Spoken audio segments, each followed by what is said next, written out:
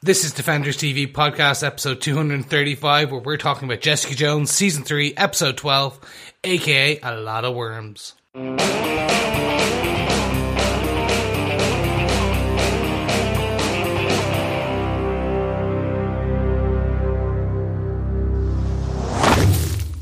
Welcome back, fellow Defenders. It is I, Chris, one of your podcast hosts, where we are today talking about Jessica Jones Season 3, Episode 12, aka A Lot of Worms. You're listening to Defenders TV Podcast, and this is episode 235.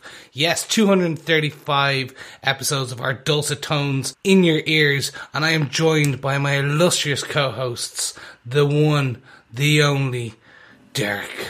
Well, the only. I'm Derek. I'm one of the two other co-hosts for this episode. And this is our penultimate episode of Jessica Jones and the penultimate episode of Defenders TV Podcast. Yes, fellow Defenders, it is I, John, your other host. Yes, and that was not a slight. I was working towards a secondary introduction, but Derek just swooped in there with the producer going, oh no, he's going off script. Because, fellow Defenders, you should know we are scripted 100% on this podcast.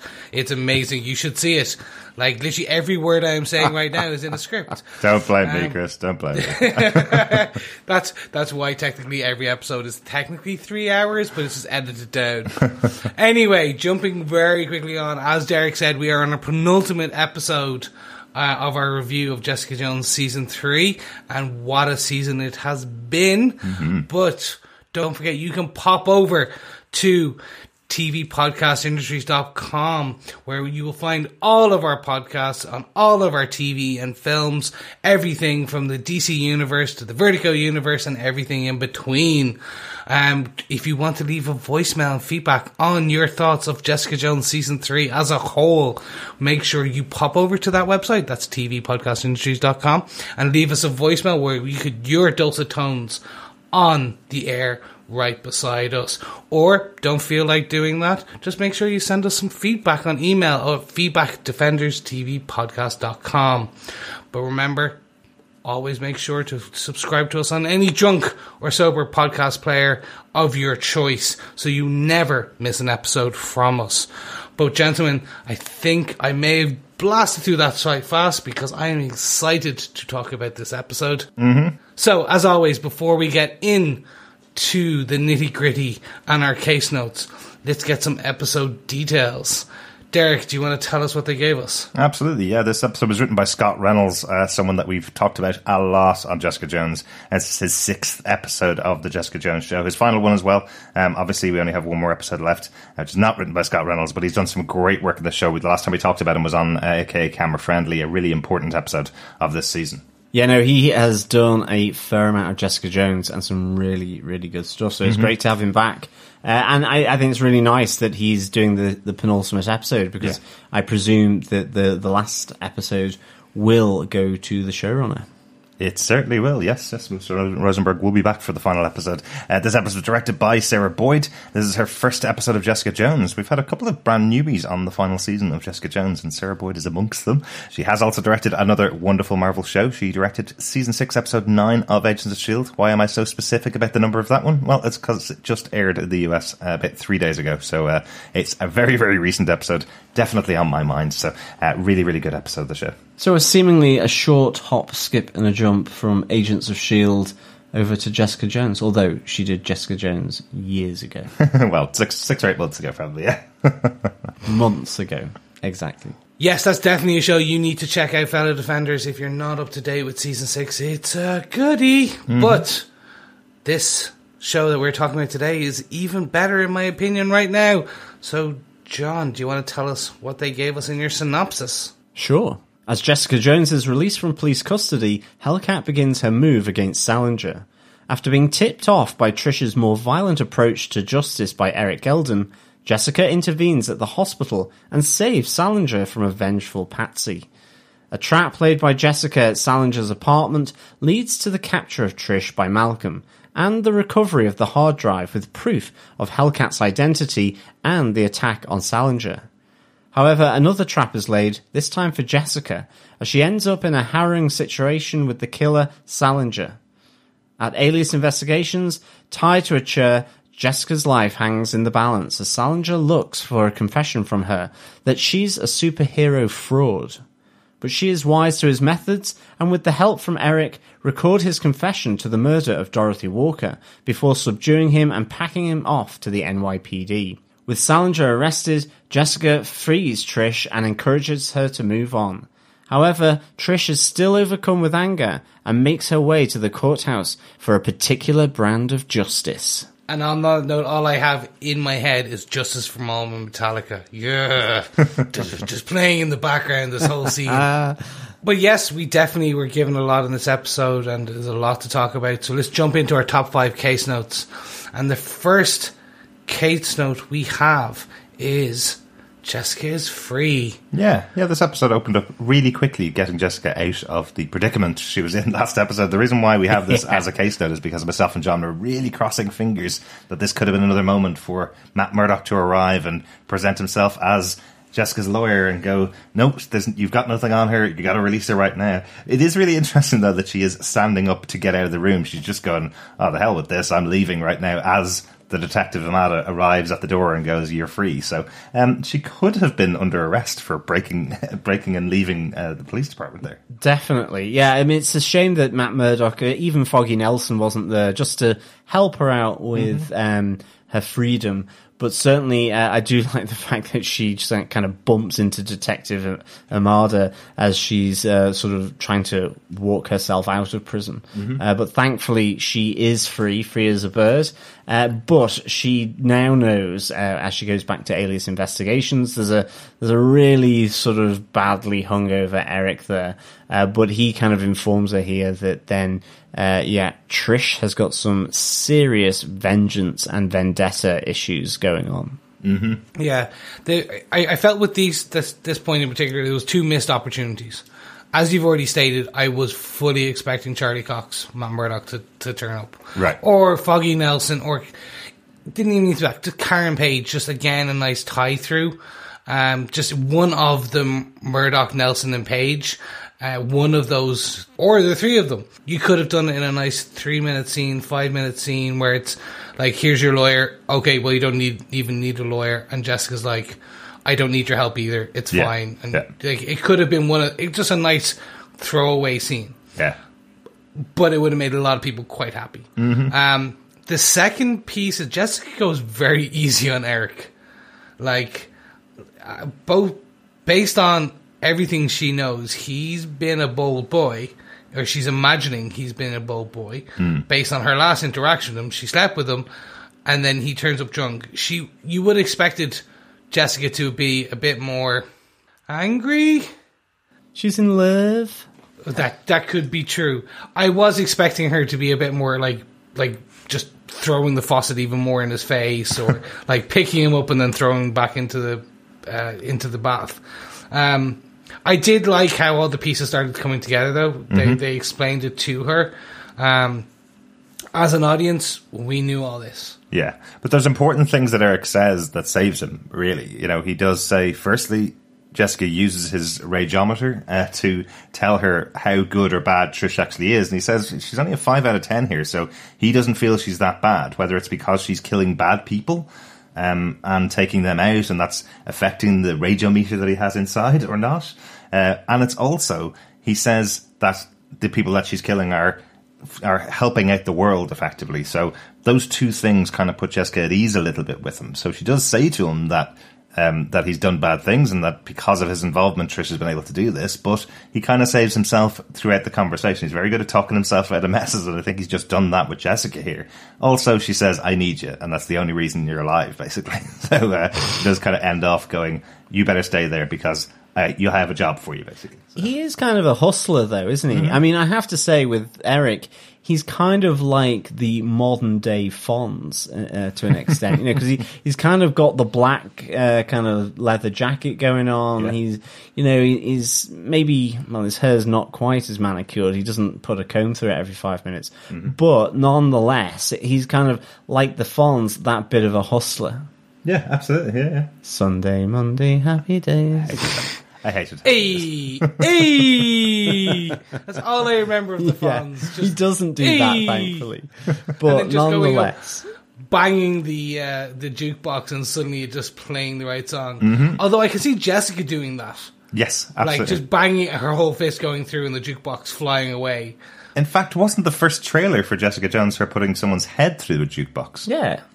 Yeah, see, full circle. Maybe, full circle. yeah, maybe if Happy Days had been done in another time, i.e. around now, it would be that postmodern, ironic, sort of dark comedy. Mm-hmm.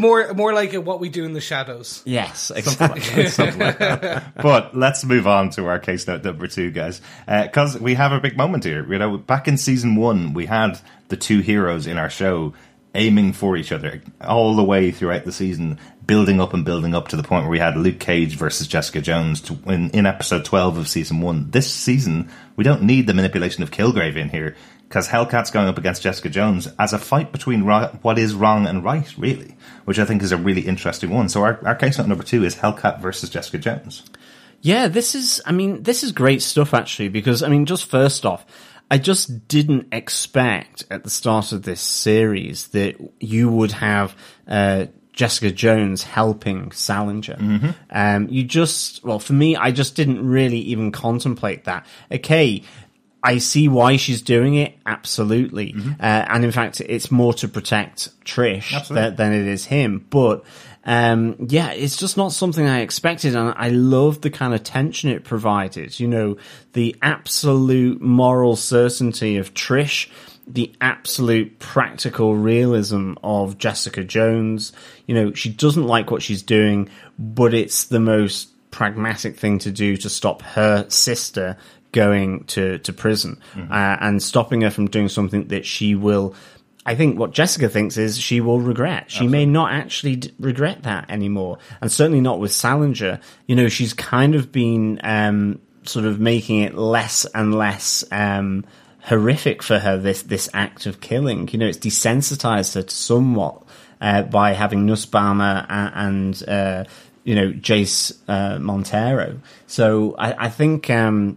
I didn't expect it, so I was absolutely transfixed by this, and I think that image of Salinger with his bandages on in the lift, looking at Jessica, you can still almost see his hatred of her still, but he's cowering in the corner because he understands that she's also protecting him. I mean, that's just such a great contrast against what he has been trying to do all this time, to show that she is sort of unreal in a sense, that she doesn't deserve this privilege. She gets by on a wing and a prayer. Well, that wing and a prayer is saving his ass, basically, at this moment. And that is such a fantastic image. I think it's kind of the image associated with the episode on Netflix, you know, when you go into the episodes kind of tab. It's just really a great shot. Really liked it. Yeah, I agree with you. We talked about it on episode 10, that moment where we saw Jessica Jones in the shadow, with her face dark on one side and light on the other side. This is kind of a repeat of that with Salinger this time, where he's got the scratches on one side of his face, they're covered with a white bandage, and the other side of his face is in normal light. It's almost telling you this could be the changing moment for Salinger. This could be the point where he stops what he's doing and moves on with his life. He can choose either one path or the other path. So I just like the reflection of that back from episode 10 as well. Yeah, I think that's like one of the great kind of thematic things going on in this scene. These conflicts between the characters, even Salinger, the sort of the light and dark, the moral certainty, the moral ambiguity. There's just a really nice bit of writing. It's really, really good. Yeah, I really like this face-off. Basically, you're having two sisters of differing ideologies who were close and then away and then close, and it looked like that relationship was back, starting to come back after the end of season 2, to see this disintegration again. And you can see it does hurt Jessica to side with Salinger. Oh, absolutely. She hates every aspect of it. And as she says, I'm only doing this so Trish doesn't do something she can never come back from. Yeah. You even hear it from Salinger where he says to Jessica, I don't understand what you're doing here. Why aren't you just punching her up? There's no challenge between you and her. You could just take her out with one punch. And she just kind of looks at him, stares him down as if kind of, You think I'm actually here to beat her up on your behalf. You think I'm your weapon, kind of thing. It's really interesting. I love this moment where the whole procedure effectively gets stretched because Jessica brings him into the lift, and as they get into the lift, more people get in, and then they get down to the next floor, and more people get in there, and then more people get in the next floor after that, and you just see Jessica's reaction to it going, oh, come, give me a break. This was supposed to be a quick in out. I know she's right there. I know she's following me, and now more and more people are getting into the lift. It's really good. It is all stations stop, isn't it, for Jessica? And certainly then when... yeah, you get that Terminator route down onto the top of the elevator. Yeah, it's really, really good. I love the end of this scene where we end up on the roof and you get the super-powered throw. Yeah. Actually, I was not expecting that. I was expecting Jessica to grab Salinger by the scruff of the neck and jump them. Yeah. Yes, I said jump, not fly. There you go, Derek. That's well all right. done. It's only taken 3 seasons. But she threw Trish, and it was great to look at. It didn't look the effects didn't look cheesy. Yeah. I was watching it on 4K, expecting that to like, oh, and here flies a CGI dummy. Yay! No, it looked good. It was well really cut and it was well edited to make it look that way. And I love that she lands on all fours as well. It's a nice little callback to the cat again, landing on all fours. All cats are supposed to land on all fours, Chris. All cats. Yes. For those listening, my cat does not. My cat spread eagles and drops. But I like this. Then it descends into further where we get the scene in Hogarth and Associates, where we see like Jess is there waiting for Hogarth to come in, and then we do start getting Salinger going, "Oh, now you're my personal protection." Exactly. Yeah. And that's the twisting moment. He thinks he's entitled to her protection now, and that's the difference. Yeah. Exactly, because he basically has this threat over her, which is, firstly, if she reveals him to the police, then he'll reveal to everybody that Trish is the masked vigilante. Yeah. And if she doesn't become his protection, he'll go home and fight against Trish, and one of them will win and one of them will lose. And as he says, he doesn't know whether it's worse for Jessica to lose him, to Trish killing him, or whether it's worse that he kills Trish. He doesn't know which one would end off being worse for Jessica. I kind of feel if Trish killed him, it wouldn't be as bad for Jessica as if she lost her sister to Salinger. Yeah, she would find another route out of the mess, or she would attempt to. Yeah. Whereas, of course, if he killed her, then presumably the thing that would really get her sort of cheesed off is, well, now I've got to kill you, and I've got to somehow get myself out of it. Yeah. But one of the things that is revealed throughout this whole conversation back and forth between Salinger and Trish and Hogarth and everything that's going on, Jessica reveals here to Trish that she has another piece of evidence, some other piece of evidence that she's hiding from Salinger. I think that's what changes Salinger over from having this two sides, possibly good, possibly bad. The next time we see him sitting and waiting in Hogarth's office, he doesn't have the bandages on his face. He's taken them off, so effectively that moment I was talking about earlier on, where he was between sides, that's gone now. He's made his decision, I think, to go after Jessica, and she makes it worse for herself as she spends time with him. As we go on to our next point, in case number 3, as Malcolm and Eric team up and Jessica spends time in the apartment with Salinger, I think she does kind of wind him up a little bit as well. Definitely, and I think, what I was trying to sort of comprehend was, is this because her plan moving forward is fully formed and she knows exactly what she's doing? I mean, even just this idea that there is still some evidence somewhere that she hasn't told Trish about and Salinger doesn't know about. I presume that is all just a ruse to really make Salinger like totally ungrateful. I was like going, what a nightmare, because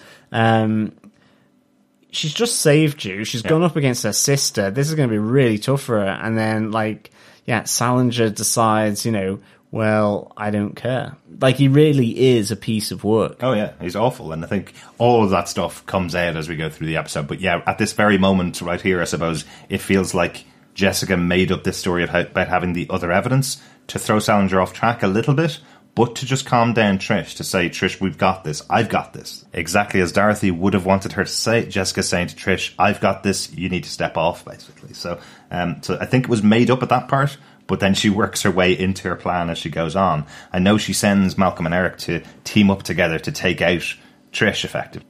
But that's, I think, the starting point of her plan. Actually, I will say, the Eric moment with Malcolm, and he's constantly saying, her words, not mine. Her words, not mine. That small comedic element was perfectly timed. Yeah, absolutely. Yeah. If they had kept that bland without the comedic element, the whole episode was slightly too heavy at that point. Like, it was... Now, I'm not saying there's anything wrong with having heavy emotional dialogue and scenes back to back, but that break alone, and it was, what, less than 20 seconds? Yeah, just that moment with having Eric and Malcolm and Brianna in the room together, in the apartment together. I just love it because it just does feel like something out of a different TV show as well. You know, Eric knocks on the door, Malcolm goes, hi, she's not here. And of course that kicks off the whole misunderstanding that Eric's talking about Jessica and he's talking about Eric's sister who's been living with him and he's been sleeping with for the last couple of days. You know? Dirty Barry. Exactly. I love this whole other like innuendo that's going on with the I'm just doing her a solid, and then Eric says I'm staying next door, and Brianna turns around and goes, oh, are you doing Jessica a solid? Like, I'm sure you are, you know? Yeah. But then I'm going to take a shower. Do you want to join? Yeah. What, Brianna? And then you get, I'm only messing, kind of. But you see, like, Malcolm is smiling and grinning, you know, as character. It's just really nicely done. Yeah. It's such good fun. I really like that dynamic, I have to say. And what's great about it as well, of course, is Malcolm's been really worried about this idea of Eric finding out that his sister is in Malcolm's house. And the whole thing just blows over in about 3 lines of dialogue between the two of them, because they actually do love each other. They do spend a lot of time together. Over the years, they've actually become sort of friends. They're proper brother and sister relationship. Eric doesn't care. She can do whatever she wants to, basically. But I do like that it blows over really quickly, and Malcolm does get to have a little kind of happy moment with them as a little family unit. Yeah. I do want to come back on something I was talking about previously in another episode when we had the infamous bench press moment with Malcolm and Brianna, or Barry back then. That we were saying that if this had just been a more wham bam thank you ma'am moment, it would have had a less emotional impact. And I'm very glad to see now that Brianna is back and there was this nice moment. There is this potentially budding relationship and he's just doing her solid, but there's a, like, they're being nice and very friendly and she's talking about how nice he is. It helps soften what Malcolm is doing or has been doing. So I just wanted to actually call back and go, I was wrong back then. Well, now, yeah. In the moment we were right, but it just seems now that they're actually building out to be a more long-term potential. Yeah, a little bit. I think there's actually another bit that we're going to talk about in a second that we're going to that has a little bit of that in it. When Malcolm does have Trish back in her apartment, the whole scene actually plays out when Jess uses the photo of Trish to locate the hidden camera in Salinger's apartment. Trish is watching on across the road, and she kind of keeps her entranced looking into the apartment while Eric and Malcolm go up on that roof and take her out, basically. I kind of, that's really interesting. I like that, you know, Malcolm tases her from behind and then they just drag her off and chain her up in her apartment. Yeah, that was great. I do want to say, my God, they showed us where that camera was ages ago. Yep. And I saw it and I took no heed. Like, it was a throwaway second scene and I didn't think that's where the camera was. Yeah.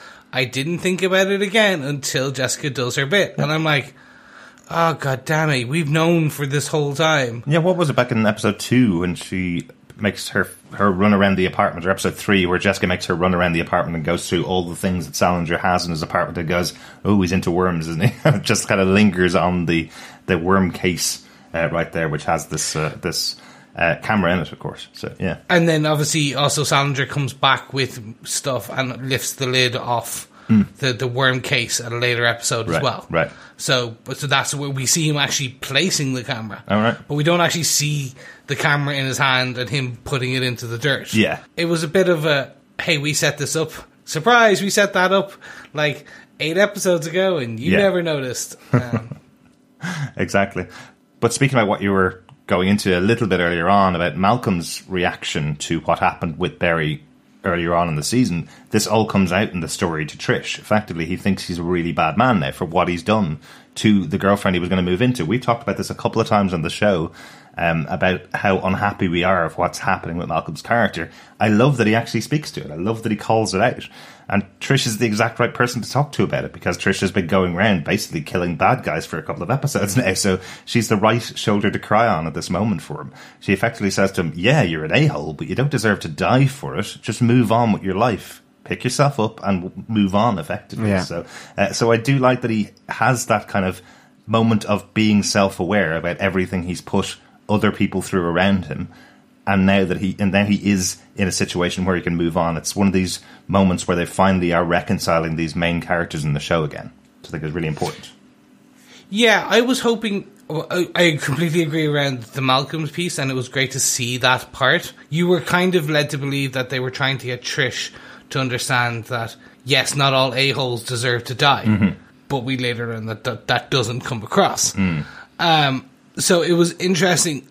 They had two subplots meeting at that one point in that one conversation, trying to convince Malcolm to, as you say, spill his guts and kind of become have an understanding that he is, he's not a great guy, but he's going to get better.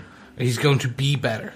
But then with Trish's story, where she starts telling the story of her father, and I'm not going to get too much into it, but it's essentially a domestic abuse piece, and her whole bit is, no, the ends justify the means. Yeah.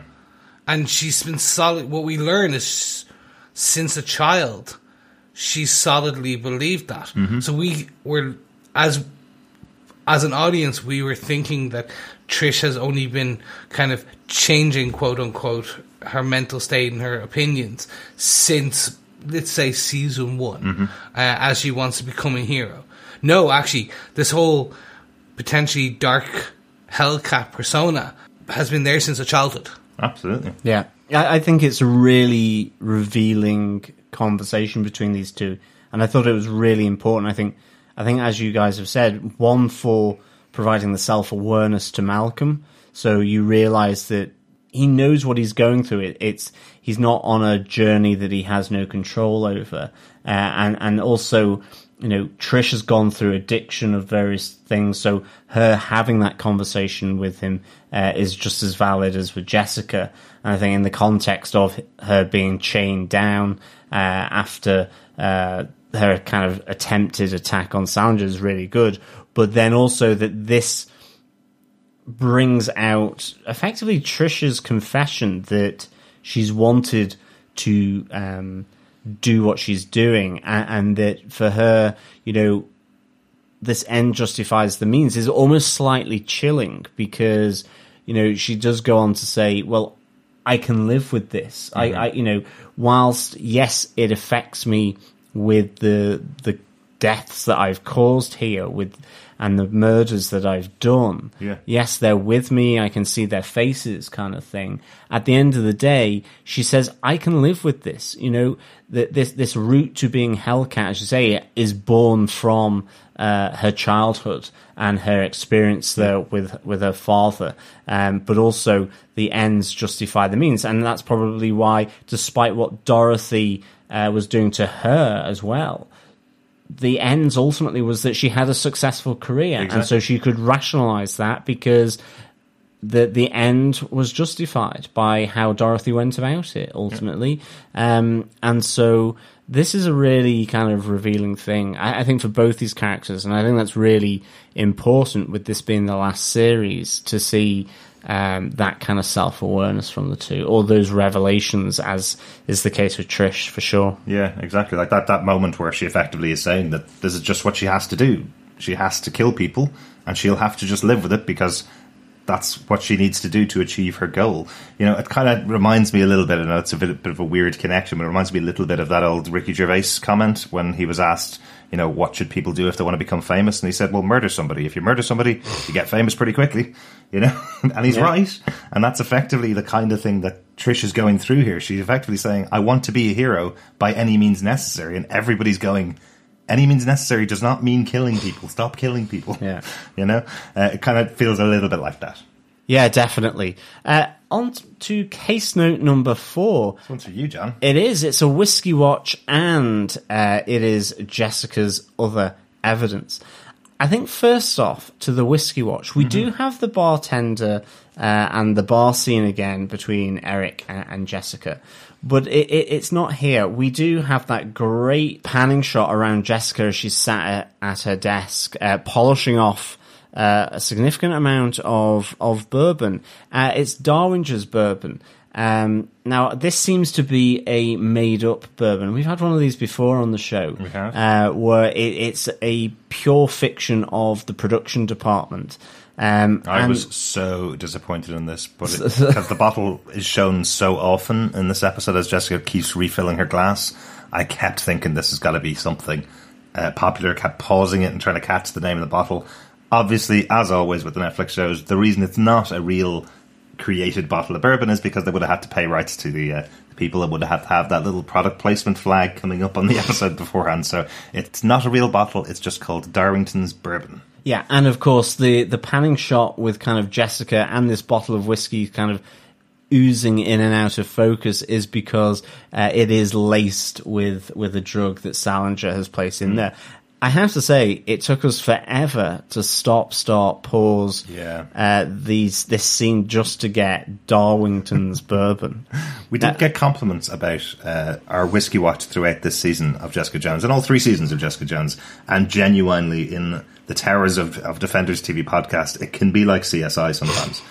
We get down to that level of, pausing. I genuinely have got a screen cap of the whiskey bottle from this episode, which I was trying to zoom in on and see if I could do the thing that they do in this TV show where you zoom in and everything becomes much clearer. It doesn't. You zoom in and it goes even worse. Enhance. No, it doesn't. Don't have enhance on my computer. Exactly. I wouldn't mind. I mean, after we'd spent about 15 minutes trying to pause the actual show, I think I went off and poured myself a whiskey. Of course. It wasn't bourbon, of course. That's advertising. It was a nice writer's tier from Ireland. Yeah, that's quite a nice tipple there. Tasty indeed. But back on point, let's stop talking about boozing and celebratory drinks. And talk about Eric and Jess boozing. Actually, I do have one question about the whiskey watch. Yeah. Mm-hmm. How did Salinger drug her whiskey? Really good point, Chris. The setup really is that Jess and Eric are in the bar together. Jess is waiting for Eric to turn up with a bottle of Darwinington's bourbon to replace the one that she knows is in her apartment, effectively. So she's been monitoring the apartment the whole time. She knows Salinger's come in and drugged her bourbon. Eric replaces it, hides in the apartment. She drinks her normal bourbon, and when he knocks on the door, she pretends to go along with the whole thing. That's where it seems to be coming from, because he's carrying that bottle when he arrives. So good spot. Yes, indeed. Okay, that took me a second. 3 times. It took me 3 times watching the scene over and over again. What makes it funnier really is the fact that Jessica actually asks for another shot of whiskey before leaving the bar to go home and drink a ton of whiskey. It's just a fun little nod to the fact that we're not supposed to know that Eric's in the apartment the whole time. Actually, these two are just having a quick glass before they head off to take down Salinger, knowing exactly what's going to happen, effectively. Right. Okay, good stuff. Yeah. You see, I was probably still laughing away, actually, as the bartender slags off Eric, because he's in there again with Jessica. Mm-hmm. And that seems to be quite an unusual occurrence of events, really, for Eric. Here's to repeat custom. Yes, indeed. So that is kind of the other half of the point, really, as we were talking about. Let's move it on to the other evidence that Jessica didn't have at all, basically, which is effectively she has been tempting Salinger the whole time to come after her. I love that in his apartment she says to him, you probably just want me tied to a chair to capture my truth, effectively. And that's exactly what he's trying to do as we get through the episode. She's been taunting him and goading him along this path to set up this whole moment where she finally gets him to admit what's going on. I really like this scene as well. Salinger's kind of apologetic because he doesn't have all the best equipment that he's had for all of the rest of the kills. And Jessica's kind of going, I don't really care about any of that stuff. I know you get off on this. I know it has absolutely nothing to do with capturing people's truth, you know? And it's that moment that he flips. That's the moment when he starts shouting at her, effectively saying that he killed Dorothy to punish everybody, Jessica and everybody else connected to her. That's why he killed Dorothy. It's a really good moment because it feels like he was never going to break until she got that. And the minute she does, then the ruse is up. She effectively just goes, you're not the only one filming this, I'm filming it, and I'm also not drugged at all. Yeah, I love that, because I was thinking, oh my goodness, she's in a serious predicament here. And then I just like the way she just snaps the gaffer tape, and off she goes, chucking Salinger across the room. Yeah, I really like this. It actually reminded me a little bit of Blind Spot, one of the most recent arcs from Kelly Thompson that they did for the Jessica Jones run in digital. I've got it in graphic novel, so I've got it in front of me here. Effectively, for 5 books, Jessica's strapped to a chair in Miss Marvel's outfit for absolutely no reason other than the guy thinks she's a superhero and needs a superhero outfit. And then she just breaks the chains after 5 issues. Once she's got the information that she needs. I just think that's a really interesting trait that they seem to have taken from the Jessica Jones comic books, because these would have been coming out around the time this was being written and filmed. So I kind of like that this is something consistent with the comic books again. Don't get that very often anymore with these shows.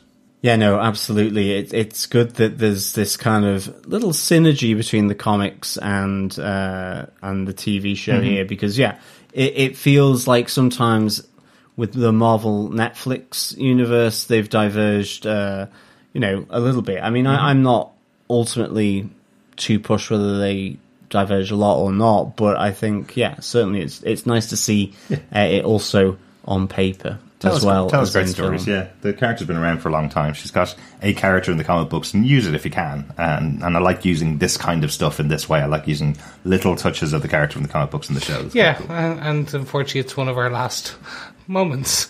But anyway, moving that on.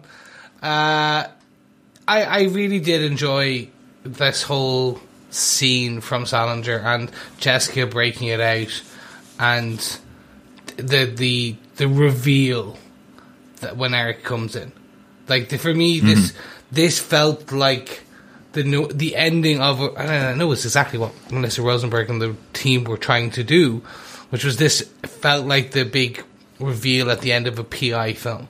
The best example I can think of is the Ace Ventura Pet Detective reveal. I know I know it's a completely separate, nonsensical, but it was that I got you moment. It's the I got you moment, if you want to call it that. Yeah. And that for me was we haven't seen Jessica or the writers flex that muscle much, because the penultimate endings have always led to the big battle, the big, like the Kilgrave moment in season 1, the end of season 2 with her mum and stuff like that. Yeah. They've always been huge. We haven't really had that Jessica flexing her detective to the point where she gets the bad guy.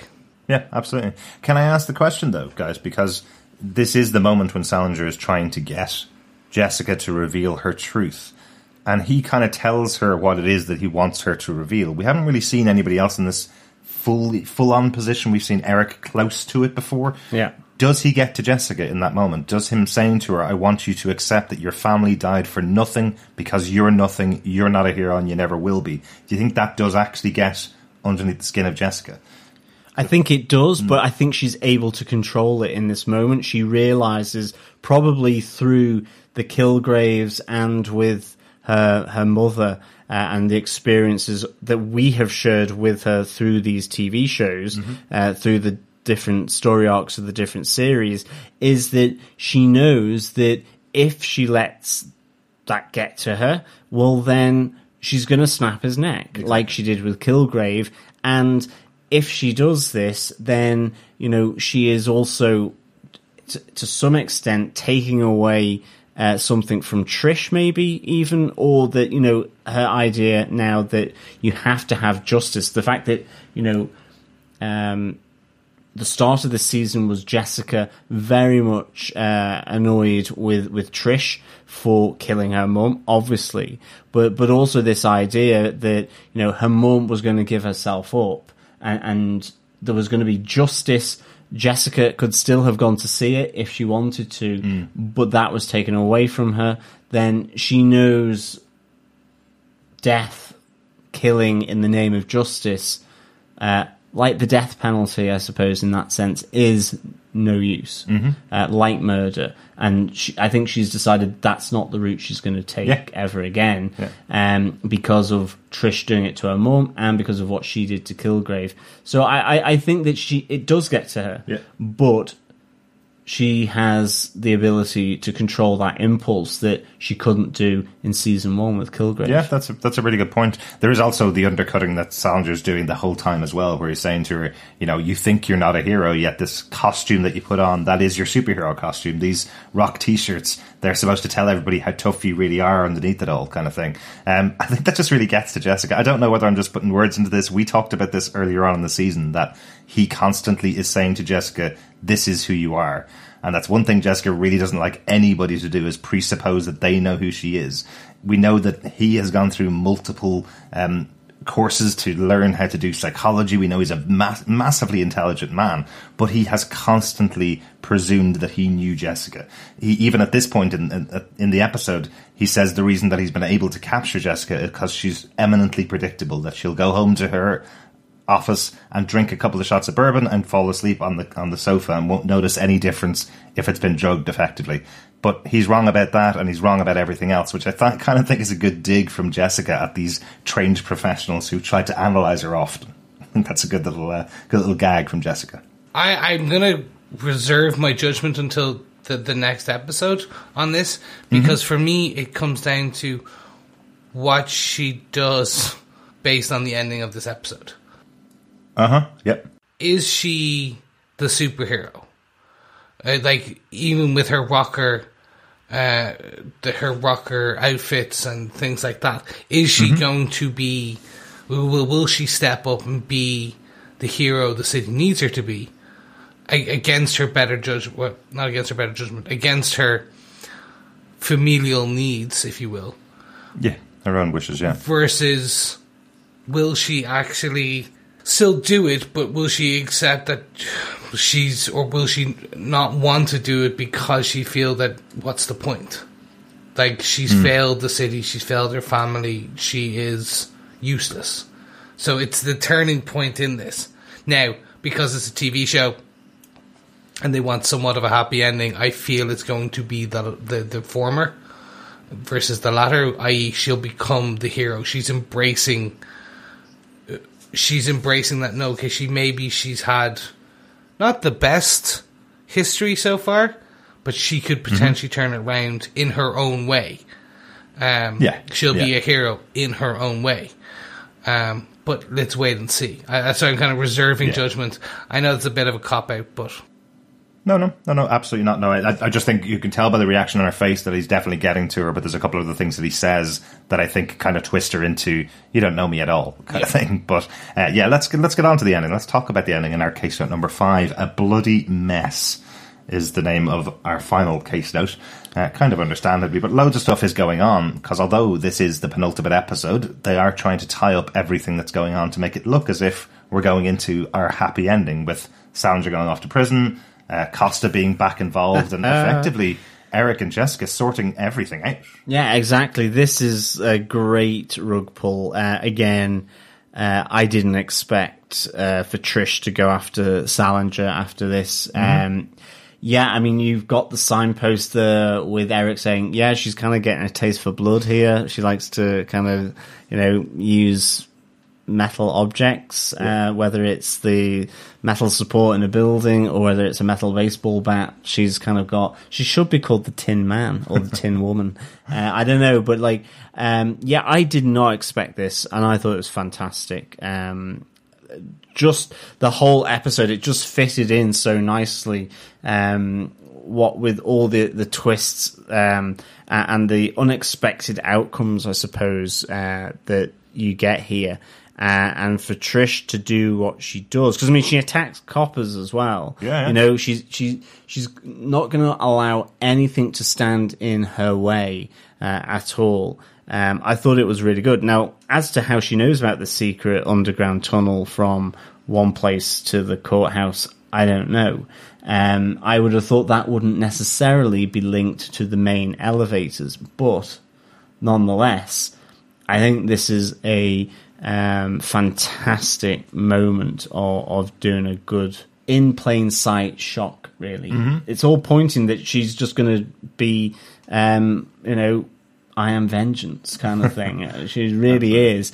You just think she's not going to do it because everything looks to be sorted, Yeah. We expect them to go skipping down the yellow brick road. Alas, it's a little more red in colour, and it's less of a road, more of the inside of an elevator. Yeah, more of a slick. Lovely touch from Scott Reynolds in here, just to say there is a moment when Hogarth's standing in front of the elevator and it's taking ages to get up.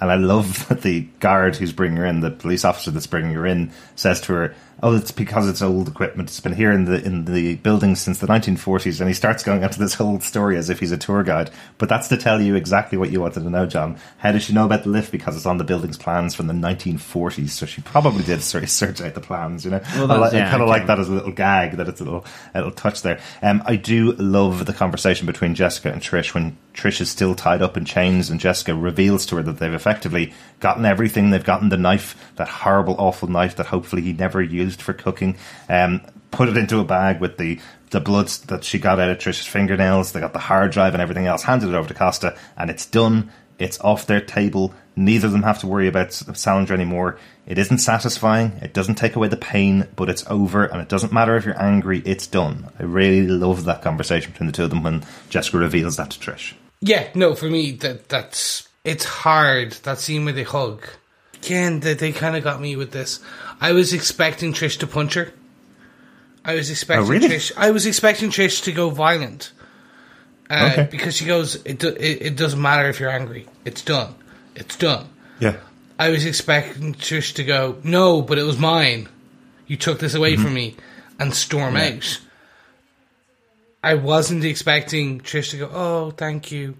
And then you get to the later point where Trish is in with her co-host from her job. Yeah. And it's the co-host that tips her over the edge. I know. I love that she says to her, why isn't there a death penalty in this city? I wish the guy had died in Crossfire when he was being taken down. Then she goes, oh, this is probably not the kind of thing that you want to hear right now. Damn right it's not. It just sent her off to kill him. It was so bad. Yeah, this is kind of the Winter Soldier trigger here going on. Do you know? It's the right combination of words, and Trish is suddenly a murderer, goes off and kills Salinger. And they're all designed to be said in a TV studio. Yeah, it was just, for me, that was the bit, because it looked like we were good. It looked, the way that this was, it seemed that we had, as you guys put it, like Trish had mended, everything was good.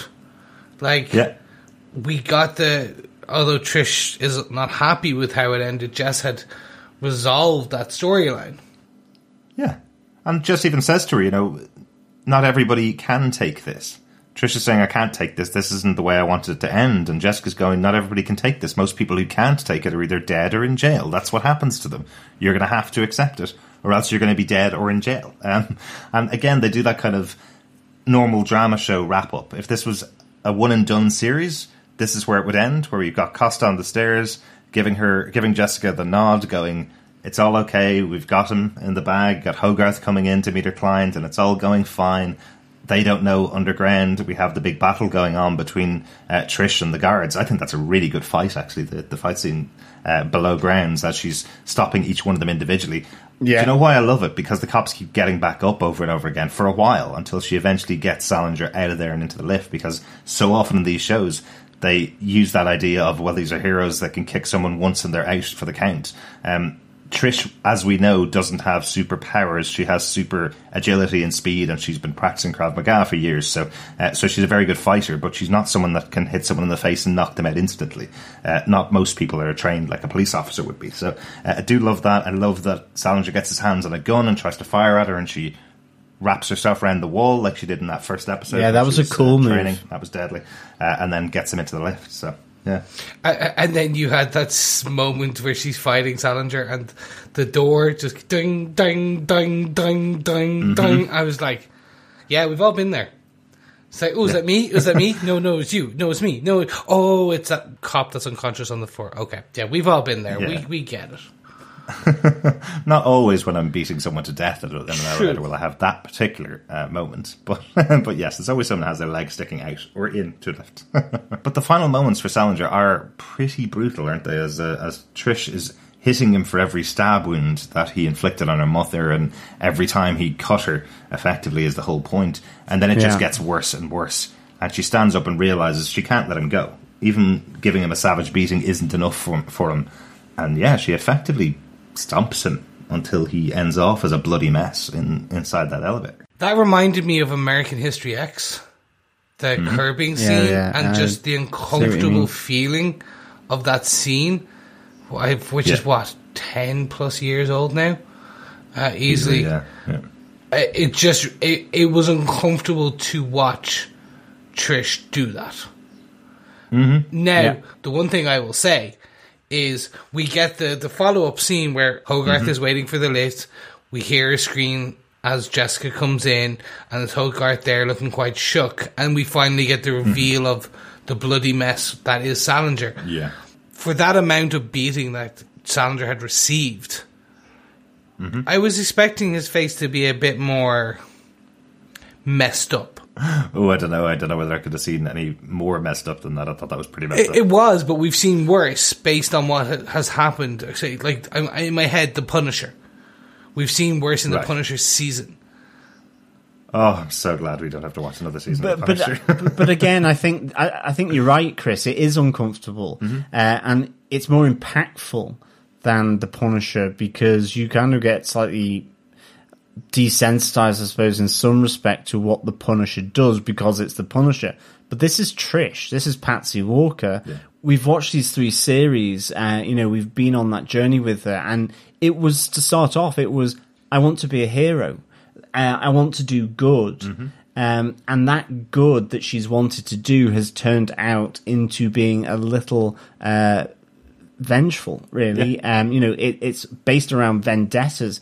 And so you're kind of like going, no, Trish, don't do this. I mean, I had that with the other two, with Nussbaumer and with Jace Montero. Yes, these were bad guys. At least you thought Nussbaumer was an accident. Well, it was. But with Jace Montero, this is the killing that Eric explains to Jessica. She's getting a taste for sort of the more violent form of justice. And here it is out and out rage. It's pure rage, and you just don't expect that for Trish. And it's just how she's evolved. But it's still at the moment where it really, pardon the pun, hits home. It's still really shocking. Yeah, it's interesting though. She was a 5 on the rageometer, if we want to call it that. She suddenly goes from 5 to 11. But does she though? Because Eric was with her when she killed Jace Montero and murdered him in cold blood. At least with Salinger, there's almost more of a reason because it's personal. He murdered her mother. So does she jump from a 5 to a 10? Or is it because she feels completely justified in it that it masks how bad she actually is?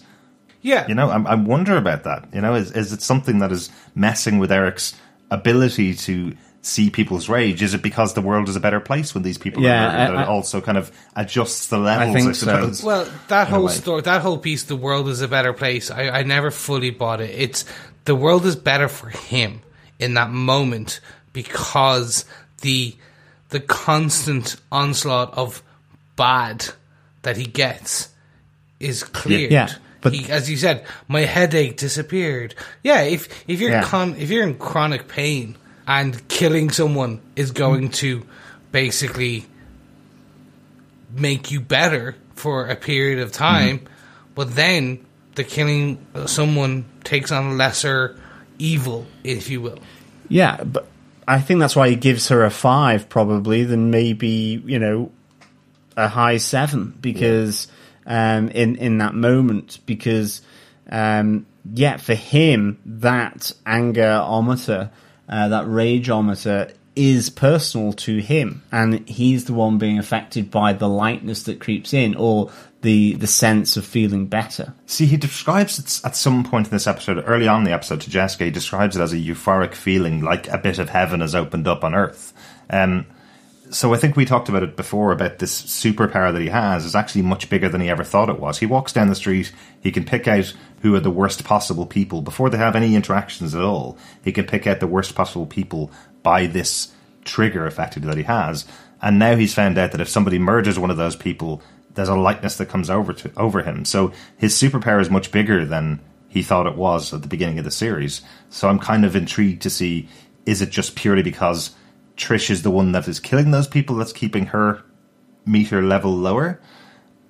Or is there something else going on? Is he not telling the real thing behind it to Jessica or something? I'm just wondering about that, because this is all about the definition of superpowers. He doesn't test them. He's never tried this idea of killing the bad people before, because he just was taking money off them. Oh, he's still hungover. He's got really bad judgment.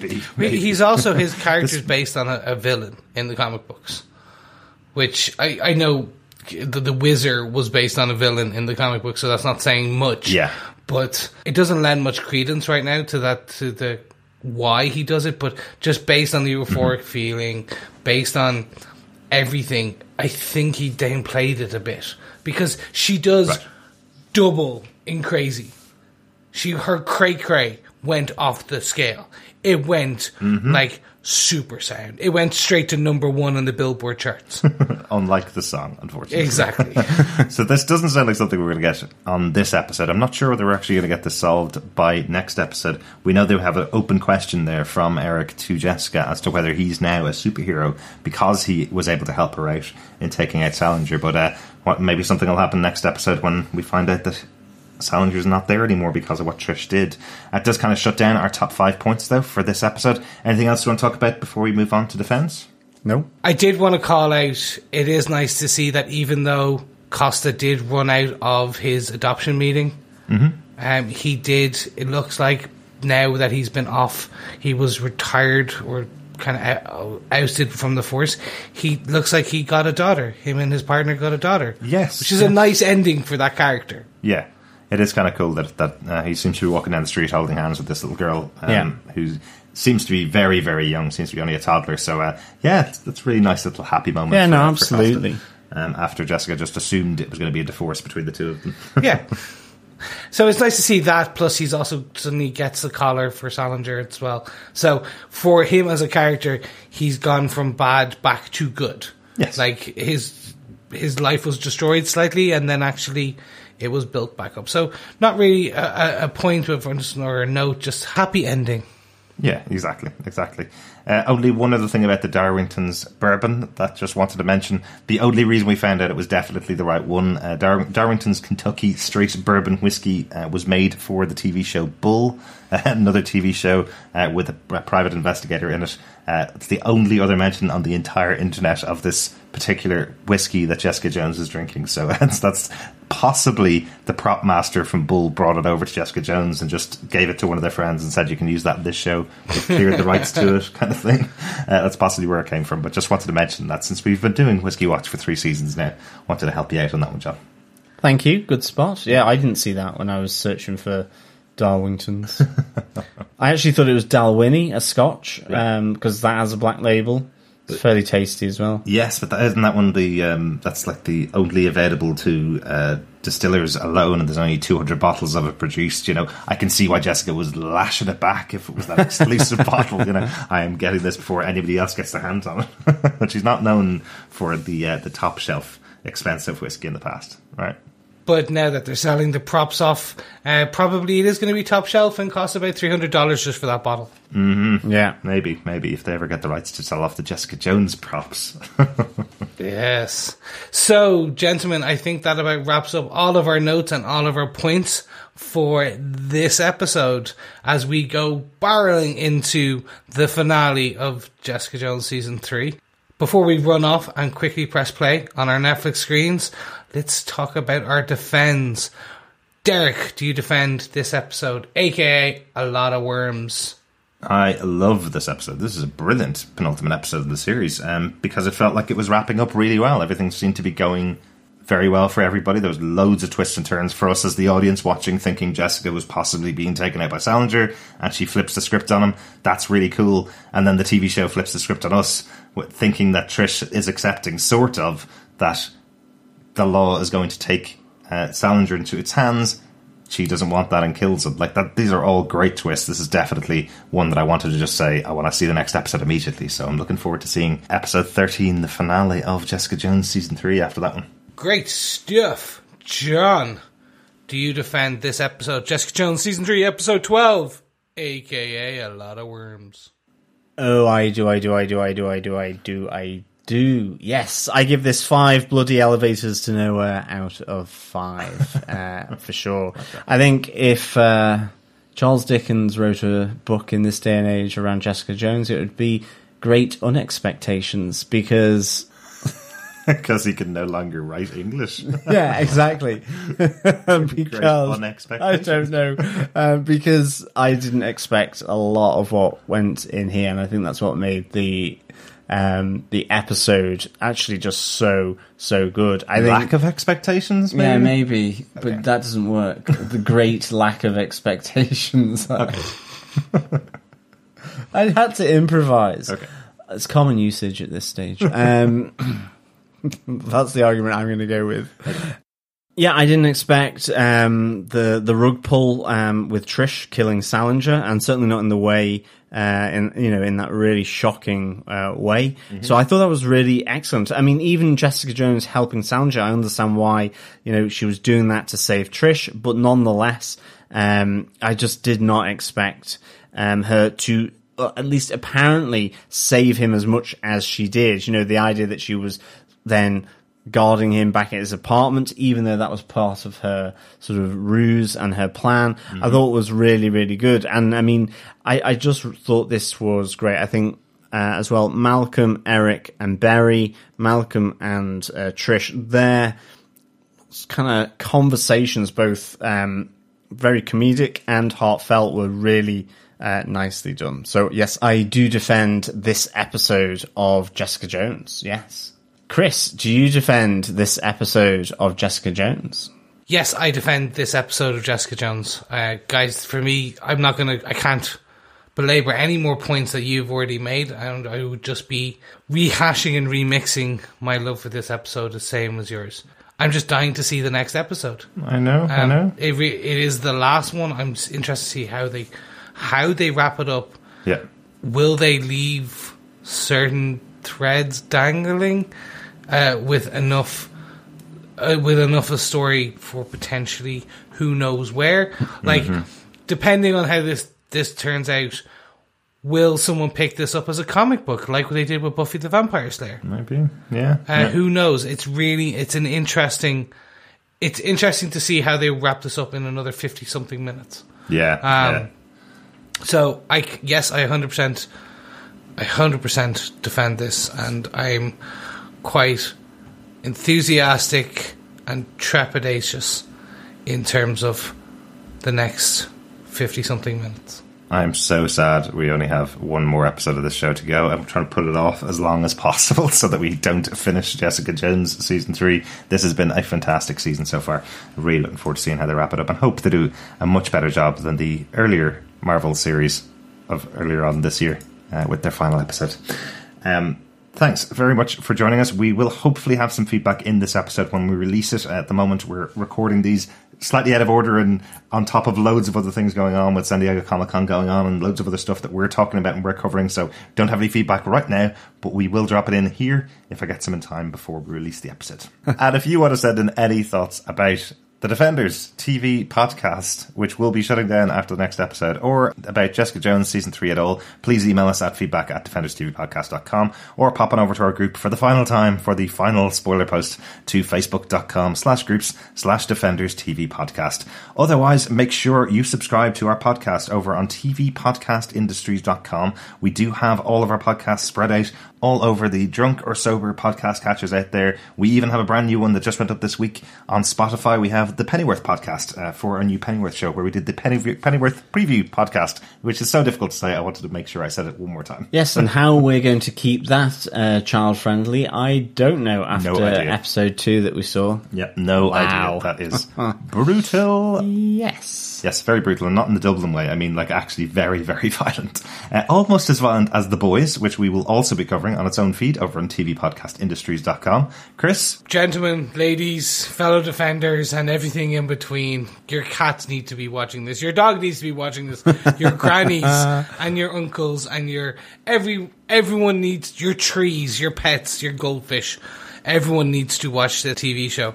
It is coming to Amazon at the end of this month, in July, and it's based on an amazing series of comic books. And it's violent, it's gritty, it's real, with some fantastic cast, fantastic acting.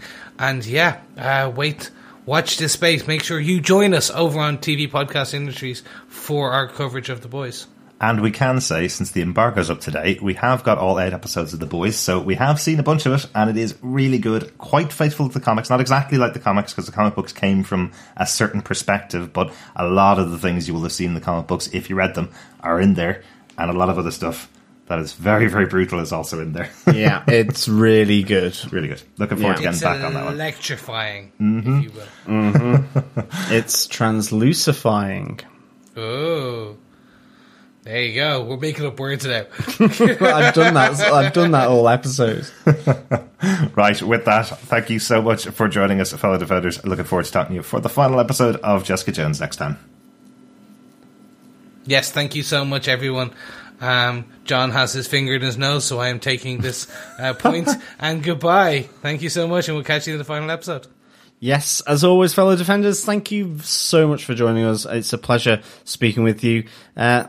I'm going to take the stairs. Is that all right? I don't want to get in that elevator. Don't get in the elevator. Yeah.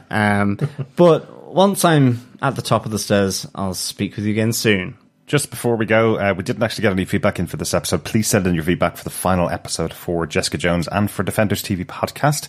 Good news, bad news situation.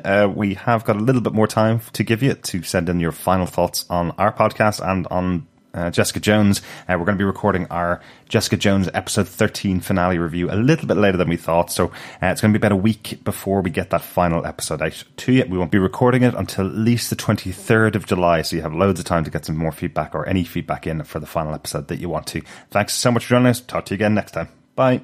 Bye. Bye.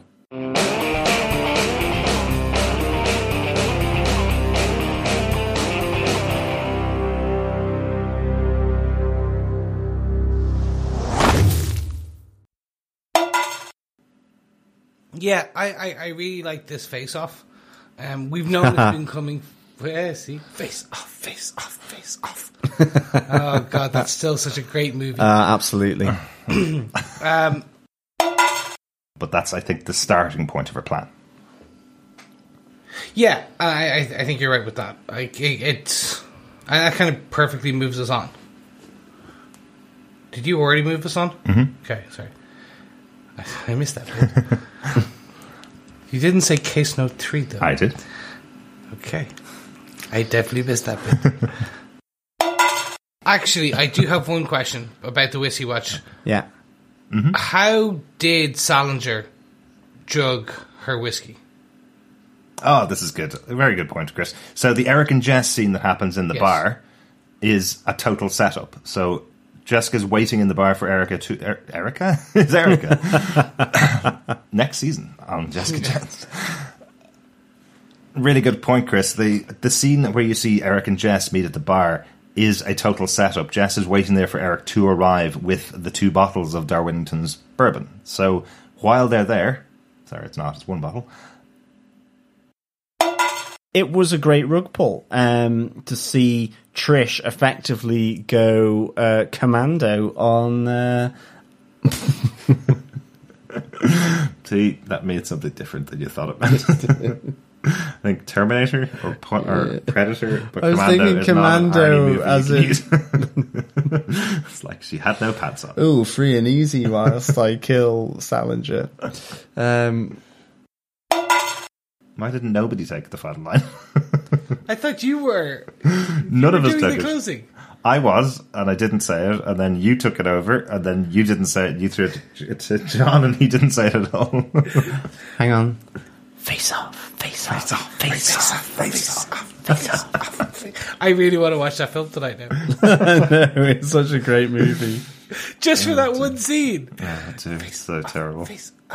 And then I might just watch Con Air. Oh, God, not again. God, not a Nick. We're doing a cage off, people. Cage off. Cage off. Cage off, cage off. See, that works too. And then Derek's going to be... Derek's going to be locking himself in the spare bedroom, to be honest. I had to watch all of those things. I will just sit in the spare bedroom with a book. But there you go, right? A book? Cage can't be in books. They can't even write Cage. They can if you... Well, it depends if you do... Jesus. Bye.